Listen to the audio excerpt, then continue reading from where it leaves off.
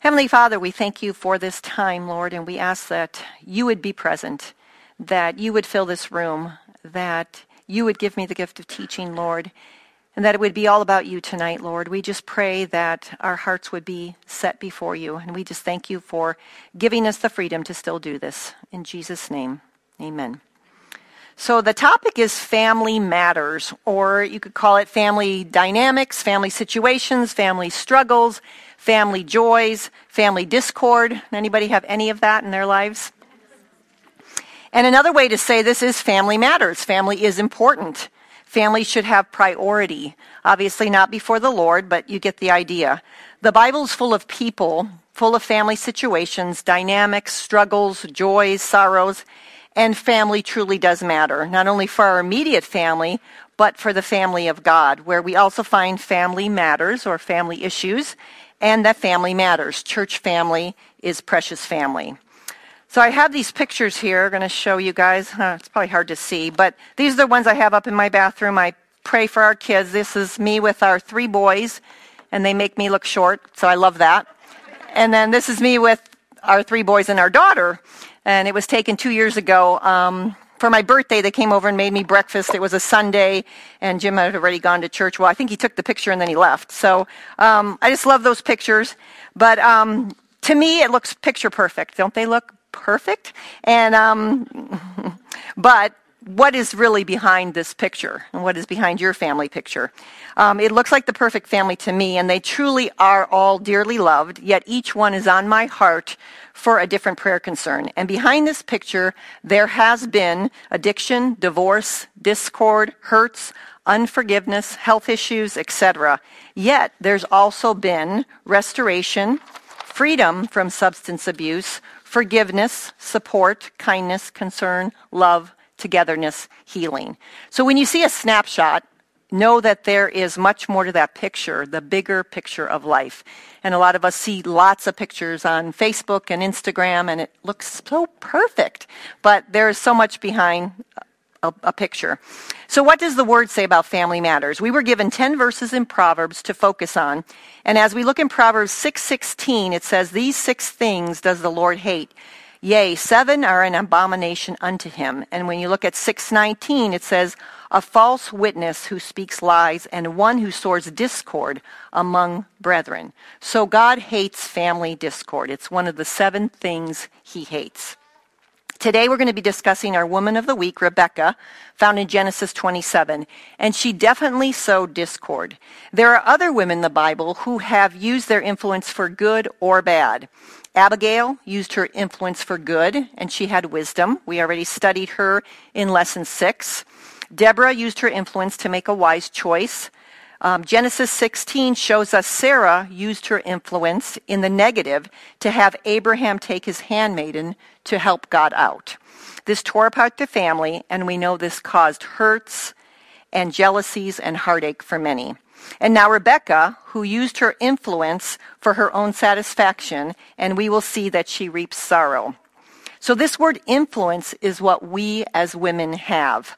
Influence means the power or capacity of causing an effect in an indirect or intangible way.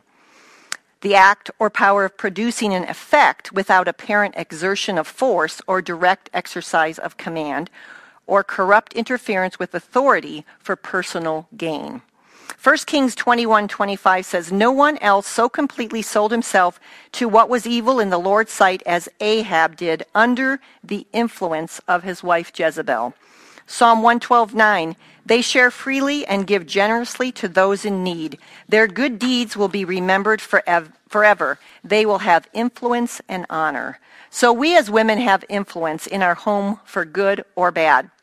And the saying, "If mama ain't happy, nobody's happy," I think is really true. When you look at your home, if you're in a bad mood, it usually affects everybody. We do set the tone of our homes, whether you're married or a single mom. And these proverbs that we were given on the woman confirm that. Proverbs 12:4, an excellent wife is the crown of her husband, but she who causes shame is like rottenness in his bones. And we were told to put some of these into our own words. And for me, for this one, it really stuck out to me. So this is what I wrote. An excellent godly wife is a crown, a jewel, a blessing to her husband. But if she embarrasses him by her behavior or attitude and causes him shame and heartache, it is like a cancer to his very life. Proverbs 14:1, the wise woman builds her house, but the foolish pulls it down with her hands. So our personal sins can destroy our home, and we will see this in Rebecca's life today. Proverbs 18:22, he who finds a wife finds a good thing and obtains favor from the Lord. Proverbs 19:13 through 14, and the contentions of a wife are a continual dripping. Houses and riches are an inheritance from fathers, but a prudent wife is from the Lord. Proverbs 21:9, better to dwell in a corner of a housetop than in a house shared with a contentious woman. And as we begin, here is part of Isaac and Rebekah's story and some snapshots of their life. Isaac and Rebekah, who appeared to be a match made in heaven, if you look back at Genesis 24, but with free will, not all turns out picture perfect. And first, before we begin, I want to give you the difference between the birthright and the blessing, because that's in our story today. And I had to go back to understand the difference between those. So the birthright was an honor given to the firstborn, bestowing head of household status and the right to inherit his father's estate. The son with the birthright would receive a double portion of whatever was passed down. While a birthright belonged to the firstborn son, anyone could receive a blessing. In the time of the patriarchs, such blessings acted as last will and testament and were highly prized as a means of revealing God's will. And so those are just two words to remember as we go on. So we're going to turn and start in Genesis 25:21, if you want to turn there. And I'm going to grab my water, which is right here, I think. So Genesis 25:21. Now Isaac pleaded with the Lord for his wife because she was barren, and the Lord granted this plea, and Rebekah his wife conceived, but the children struggled together within her. And she said, if all is well, why am I like this? So she went to inquire of the Lord, and the Lord said to her, 2 nations are in your womb, 2 peoples shall be separated from your body. 1 people shall be stronger than the other, and the older shall serve the younger. So when her days were fulfilled for her to give birth, indeed, there were twins in her womb. So we're going to go to Genesis 25:28, and Isaac loved Esau. So she had 2 boys, and Isaac loved Esau because he ate of his game, but Rebekah loved Jacob. So here we see family matters of favoritism. Genesis 26:34, we're going to jump to there. When Esau was 40 years old, he took as wives Judith, the daughter of Beeri the Hittite, and Basemath, the daughter of Elon the Hittite. And they were a grief of mind to Isaac and Rebekah. So here we see family matters of heartache because he married heathen wives. So now we're going into another family matter right here in chapter 27.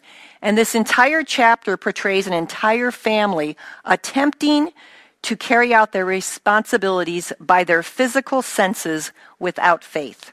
This is the familiar story of how Jacob got the blessing of his father Isaac through deception. It is the story of the fragmenting of a family over spiritual matters, and it's a story of the flesh versus the spirit, or foolishness versus wisdom, as we have been studying all along. So Genesis 27:1. Now it came to pass when Isaac was old. He was about 137 here, and he actually lived to 180. So he thought he was close to death, but he had a ways to go. And his eyes were so dim that he could not see, that he called Esau his older son and said to him, my son. And he answered him, here I am. Then he said, behold, now I am old. I do not know the day of my death. Now therefore, please take your weapons, your quiver and your bow, and go out to the field and hunt game for me, and make me savory food such as I love, and bring it to me that I may eat and my soul may bless you before I die. Now Rebekah was listening when Isaac spoke to Esau his son, and Esau went to the field to hunt game and to bring it. Here's where the problem begins with Rebekah. She was listening in, and clearly heard her husband, but decides to manipulate the blessing, which was already established by God anyway. So here we see her lack of faith in what God had already promised her. Here we see Isaac choosing to usurp God's authority in this plan as well. Have you ever listened in when you really had no business doing so? I have. I'm sure you have. We as women like to control situations at times, and we use our influence many times to do so. We like to make our families what we want them to be, and we can try to finagle our husbands to do something to make it turn out the way we like it to. Genesis 27:6. So Rebekah spoke to Jacob her son, saying, "Indeed, I heard your father speak to Esau your brother, saying, 'Bring me game and make savory food for me, that I may eat it and bless you in the presence of the Lord before my death.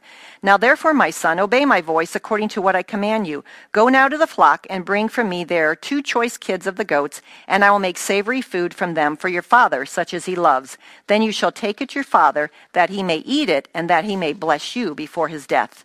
And Jacob said to Rebekah his mother, 'Look, Esau my brother is a hairy man, and I am a smooth-skinned man. Perhaps my father will feel me, and I shall seem to be a deceiver to him, and I shall bring a curse on myself, and not a blessing.'" Here we see Jacob has no guilt, only fear in it not working out to his best interests. But his mother said to him, "Let your curse be on me, my son." And so she's willing to take the curse of disobedience and manipulation, another foolish choice. "Only obey my voice and go get them for me." And he went and got them and brought them to his mother, and his mother made savory food such as his father loved. And then here the manipulation and deception grow. Then Rebekah took the choice clothes of her elder son Esau, which were in her house, and put them on Jacob, her younger son. And she put the skins of the kids of the goats on his hands and on the smooth part of his neck. Then she gave the savory food and the bread, which she had prepared, into the hand of her son Jacob. So he went into his father and said, "My father." And he said, "Here I am. Who are you, my son?" Jacob said to his father, "I am Esau, your firstborn." So he lies. "I have done just as you told me. Please arise, sit and eat of my game, that your soul may bless me." But Isaac said to his son, "How is it that you have found it so quickly, my son?" And he said, "Because the Lord your God brought it to me." Another lie. Then Isaac said to Jacob, "Please come near, that I may feel you, my son, whether you are really my son Esau or not." So Jacob went near to Isaac his father, and he felt him, and said, "The voice is Jacob's voice, but the hands are the hands of Esau." And he did not recognize him, because his hands were hairy like his brother Esau's hands. So he blessed him. Then he said, "Are you really my son Esau?" He said, "I am." And then another lie. He said, "Bring it near to me, and I will eat of my son's game, so that my soul may bless you." So he brought it near to him, and he ate, and he brought him wine, and he drank. Then his father Isaac said to him, "Come near now, and kiss me, my son." And he came near and kissed him, and he smelled the smell of his clothing, and blessed him, and said. And so we're not going to go into the blessing, but for the sake of time, but he does tell him he will be master over his brethren. So we're going to jump to Genesis 27:30. Now it happened as soon as Isaac had finished blessing Jacob, and Jacob had scarcely gone out from the presence of Isaac, his father, that Esau his brother came in from his hunting. He also had made savory food and brought it to his father, and said to his father, "Let my father arise and eat of his son's game, that your soul may bless me." And his father Isaac said to him, "Who are you?" So he said, "I am your son, your firstborn Esau." Then Isaac trembled exceedingly and said, "Who? Where is the one who hunted game and brought it to me? I ate all of it before you came, and I have blessed him, and indeed he shall be blessed." So Genesis 27:34, when Esau heard the words of his father, he cried with an exceedingly great and bitter cry, and said to his father, "Bless me also, O my father." And my mother's heart went out to him at this time, just because it was so deep, and you can sense the remorse. Yet we know he's been acting in the flesh from the beginning, further back in Genesis, when he sold his birthright for a pot of stew. So he was just looking at the physical and not the spiritual, and he gave it away. Genesis 27:35, but he said, "Your brother came with deceit and has taken away your blessing." And Esau said, "Is he not rightly named Jacob? For he has supplanted me these 2 times. He took away my birthright, and now look, he has taken away my blessing." And he said, "Have you not reserved a blessing for me, Then Isaac answered and said to Esau, "Indeed, I have made him your master and all his brethren. I have given to him as servants. With grain and wine I have sustained him. What shall I do now for you, my son?" And Esau said to his father, "Have you only one blessing, my father? Bless me also, O my father." And Esau lifted up his voice and wept. Genesis 27:41. So Esau hated Jacob because of the blessing which his father blessed him. And Esau said in his heart, "The days of mourning for my father are at hand. Then I will kill my brother Jacob." And the words of Esau, her older son, were told to Rebekah. So she sent and called Jacob, her younger son, and said to him, "Surely your brother Esau comforts himself concerning you by intending to kill you. Now therefore, my son, obey my voice. Arise, flee to my brother Laban in Haran, and stay with him a few days." And it's 500 miles away, "until your brother's fury turns away, and he forgets what you have done to him. Then I will send and bring you from there. Why should I be bereaved also of you both in one day?" Genesis 27:46. And Rebekah said to Isaac, "I'm weary of my life because of the daughters of Heth. If Jacob takes a wife of the daughters of Heth like these, who are the daughters of the land, what good will my life be to me?" So here again, as I was reading, many of the commentators says Rebekah uses her manipulation and influence to get Isaac to allow Jacob to go to her brother's home. But on the other hand, she did see how angry Esau was and that he intended to kill him. In the scope of eternity, God knows the beginning from the end. God still uses our mistakes, and as Jacob went, he learned greatly what deception is all about, and he reaped what he sowed. That's a whole other story. But the point is that the sovereign will of God is done in spite of our or any other person's opposition to it. I'm going to read that again. The point is that the sovereign will of God is done in spite of our or any other person's opposition to it. But even though God's hand is sovereign and he still accomplishes his will, consequences can come, and some last a lifetime. One such consequence was Rebekah never saw her favorite child again. He did not return to his father's home for 20 years, and by that time Rebekah was dead. And I'm sure her relationship with Esau was not that great after all of this. The bottom line is the blessing was already Jacob's. It was foretold by God, and only God could truly bestow the blessing. Jacob did not believe God. Rebekah did not believe God. Evidently, Isaac did not believe God, or he would never have attempted to bypass Jacob and give the blessing to Esau. He followed his own feelings and appetites contrary to the word of God. And may we never do the same. May we not insist on working against God's word and wisdom. In a sense, Jacob and Rebekah won, though they gained nothing that God would not have given them anyway, because the blessing was God's to give. And they lost much. Esau sacrificed spiritual provisions for physical appetites, and although Esau wept for the loss of the material blessings, he did not seek the blessing of God upon his life. And in the New Testament, it tells us that Esau's choice to sell his birthright is used as an example of ungodliness, a godless person who will put physical desires over spiritual blessings. And that's in Hebrews 12:16 and 17. "Lest there be any fornicator or profane person like Esau, who for one morsel of food sold his birthright. For you know that afterward, when he wanted to inherit the blessing, he was rejected, for he found no place for repentance, though he sought it diligently with tears." So studying on Esau, we see this snapshot of his life in Genesis. And then as we go further into Genesis 33, we would see the reconciliation between his brother and him. We do not know for sure Esau's spiritual outcome of his life because the Bible does not say. But in this snapshot, we see things we can learn from: the flesh versus the spirit, and wisdom versus foolishness. But as we look back at Rebekah, who's our focus, we see she wanted things her way. This caused deception, pain, hurt, betrayal, and she never saw her favorite child again. What a tragedy. We as women must be careful what we push for. We need the mind of Christ. 1 Corinthians 2:16, "For who has known the mind of the Lord, that he may instruct him? But we have the mind of Christ." 1 Corinthians 1:10, now I plead with you, brethren, by the name of our Lord Jesus Christ, that you all speak the same thing, and that there be no divisions among you, but that you be perfectly joined together in the same mind and in the same judgment. And so as married couples, we need to be on the same page and look to the Word for our answers so we can have the same mind as Christ. Same as single moms, needing to be focused on God's Word for any answers to the questions life will throw their way. And for single gals, sticking with God's Word for the answers that come in your life as well. So a few questions for us all before we go into the children and parenting part. How are you using your womanly influence? So that's just a question to ask yourself. How are you using your womanly influence? Do you use manipulation to get what you want?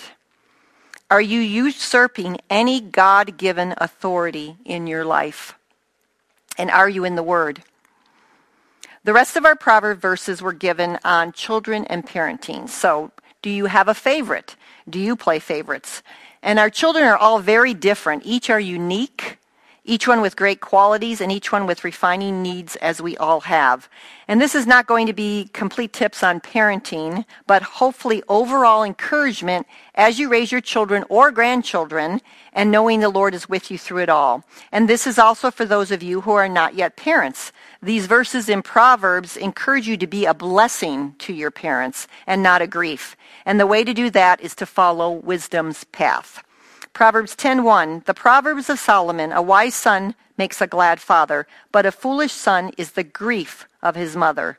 A woman is relationship-oriented, usually, most women, and usually is the one who carries the burden, the grief of her children, whereas the father can be grieved and disappointed, but he can easily, at least my husband can, I'll speak for him, he can separate the two. You know, he can be grieved and bummed, but he can go on and do what he's got to do, where I can carry it everywhere I go. There's a piece of it. So in the King James, that word grief of his mother is actually heaviness of his mother. So the foolish son or daughter is the heaviness of his mother. So God knew that. And I'm sure you moms have had heaviness over your children. Luke 2:19 says, but Mary kept all these things and pondered them in her heart. So we carry our children in our hearts, so much more so than men normally. Proverbs 13:1, a wise son heeds his father's instruction, but a scoffer does not listen to rebuke. So that goes for a son or daughter, so be that wise daughter. Proverbs 19:13, a foolish son is the ruin of his father. Proverbs 19:26, he who mistreats his father and chases away his mother is a son who causes shame and brings reproach. Proverbs 23:24 and 25, the father of the righteous will greatly rejoice, and he who begets a wise child will delight in him. Let your father and your mother be glad, and let her who bore you rejoice. Psalm 127:3, behold, children are a heritage from the Lord. The fruit of the womb is a reward. And so it's not all grief, obviously. There's so many joys in having children. So let's cover 4 things quickly to help us navigate family matters with our children or grandchildren. The Word of God, chastening, choice of friends, and prayer. So we need the Word first and foremost, obviously, as we navigate family matters. 2 Timothy 3:15, and that from childhood you have known the Holy Scriptures, which are able to make you wise for salvation through faith, which is in Christ Jesus. Isaiah 55:11, so shall my word be that goes forth from my mouth. It shall not return to me void, but it shall accomplish what I please, and it shall prosper in the thing for which I sent it. We instilled the Word of God in our kids' lives. We did not do a perfect job, but I know we gave them the Word. And even those who are away from Him right now can quote many, many scriptures and sometimes bring them up against us because they know it so well. But I know it's there and that the Word does not return void. And we hang on to God's promises. So get the Word into your children or grandchildren's life. You will never regret it. You won't someday say, gosh, I wish I didn't teach him that Bible verse. You'll never say that. You'll be blessed that you got the Word in them. Next, since family matters in parenting will come up, we will need to go back to God's Word for our discipline and our chastening. Proverbs 19:18, chasten thy son while there is hope, and let not thy soul spare for his crying. And here's a quote I got on chastening. Chasten your son or daughter while there is hope. There is not an endless window of opportunity to chasten and wisely discipline our children. Age and circumstances limit the opportunity for effective training, so it must be done while there is hope. There may come the time when you wish you had done much more to chasten your son or daughter. To fail to chasten our children in the opportune season is to actually work for their destruction. End of quote. Hebrews 12:11. Now no chastening seems to be joyful for the present, but painful. Nevertheless, afterward, it yields the peaceable fruit of righteousness to those who have been trained by it. And Hebrews 12:6 tells us that God chastens those whom he loves. And so we are to do that for our children. Love your children and chasten them. And there's that beautiful blend between discipline and grace. And we can certainly struggle getting it right, but God can do the balancing. So get godly wisdom, take parenting classes. You don't have to go it alone. And yes, we will all make mistakes and wish we could have some do-overs, but God is gracious. And then choice of friends, and I think this one cannot be overstated. Proverbs 13:20, he who walks with wise men will be wise, but the companion of fools will be destroyed. 1 Corinthians 15:53, do not be deceived, evil company corrupts good habits. And so that goes for us as well as for our children. When our kids were little, I had a lady asked me if she could come over and interview me to be her son's friend. Her son was the same age as our son, and I guess another friend thought those two would connect well, so she wanted to interview me and come and meet our son, and so I thought that was kind of scary, but I was like, okay, we'll see. But we passed the test, I guess, and they became really good friends. In fact, they look back on that relationship very fondly, and it kept them out of a lot of trouble because they just really connected and had a lot of fun. So know who your kids are hanging out with. This will lessen some of the tougher family matters that you'll go through. And then prayer. You can better believe in family matters, you will be drawn to your knees. Psalm 4:1, hear me when I call, O God of my righteousness. You have relieved me in my distress. Have mercy on me and hear my prayer. Psalm 66:20, blessed be God who has not turned away my prayer, nor his mercy from me. Romans 12:12, rejoicing in hope, patient in tribulation, continuing steadfastly in prayer. And so it's hard sometimes to pray for our children and know what to pray. And so I have a couple books that I use. I have Prayers for Prodigals because I have a couple of those in my life. And this book is nice and worn out. And I use this every day. And then I just recently got Praying the Scriptures for Your Adult Children. She does Praying the Scriptures for Your Child, your teen. She has all of them. But what I like to say about books is that I don't endorse them as the Bible. Whatever she writes doesn't mean that it's the right thing completely. But what I like about both these books is they're filled with Scripture. And you pray the Scriptures over your children. There's tons of topics. And at the end, there's just verses and verses. And you insert your child's name. And there's prayers for yourself as well. And so it's just the Word. And the Word is perfect. So that's what I like about those. So there's a lot more we can share on family matters and parenting, but remember through it all, keep it sandwiched between the Word of God and prayer on each end. And when it comes to family matters with children, no one really needs to be encouraged when the child is excelling and serving the Lord and all is going great. These are wonderful times, and they definitely should be celebrated. But there are times when we need a touch of our Savior as we navigate as parents. And the Lord is always with us through the sorrows and the joys. And so I want you guys to turn to Luke 7:11 through 15 as we finish up here. Luke 7:11 through 15.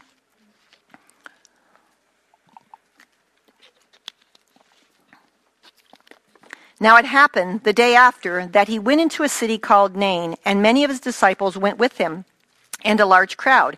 And when he came near the gate of the city, behold, a dead man was being carried out, the only son of his mother, and she was a widow. And a large crowd from the city was with her. When the Lord saw her, he had compassion on her, and he said to her, do not weep.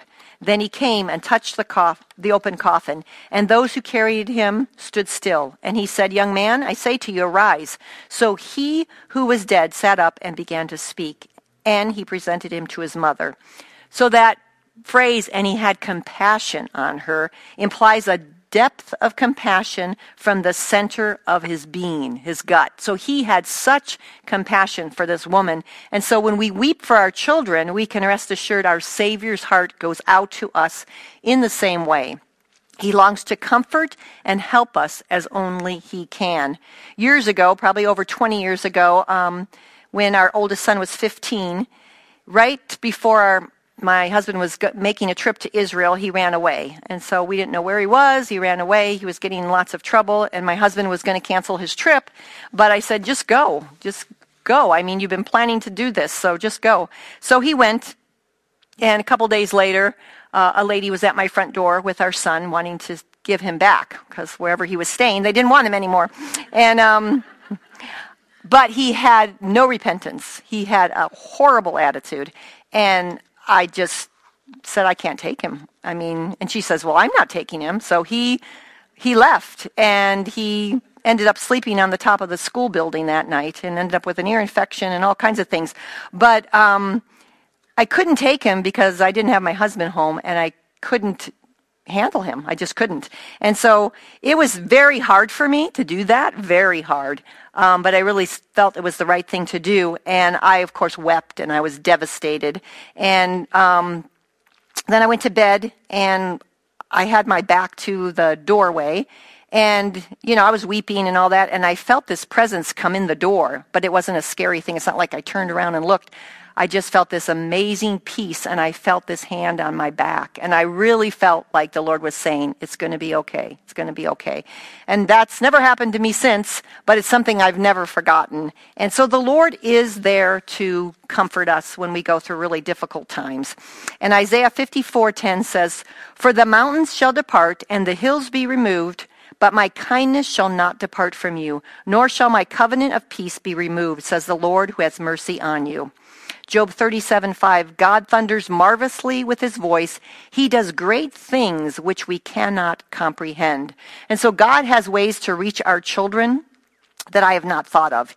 He does great things beyond our understanding. So if you're praying for a prodigal or any one of your children, know that God has ways to reach them that we haven't thought of. 1 Corinthians 15:58, therefore, for us, my beloved brethren, be steadfast, immovable, always abounding in the work of the Lord, knowing that your labor is not in vain in the Lord. And so our labor is not in vain.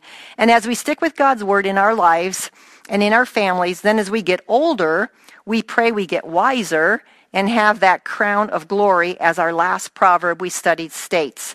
Proverbs 16:31, the silver-haired head is a crown of glory if it is found in the way of righteousness. Let's pray. Heavenly Father, may we be found in your ways. May we continue to stay close to you and in your word as we navigate family matters in our own lives, whether it's our marriages or we're single moms or our children or our grandchildren, whatever's on our plate with our family dynamics, Lord, we pray that we would look to you for the answers, that we would not manipulate the situation, that we would hear clearly from you, that we would be of the same mind as you are, Lord. So help us and just continue to encourage us. Bless our time in our groups. Bless our time as we go over for the food later. And we just thank you for bringing these ladies out. In Jesus' name, amen.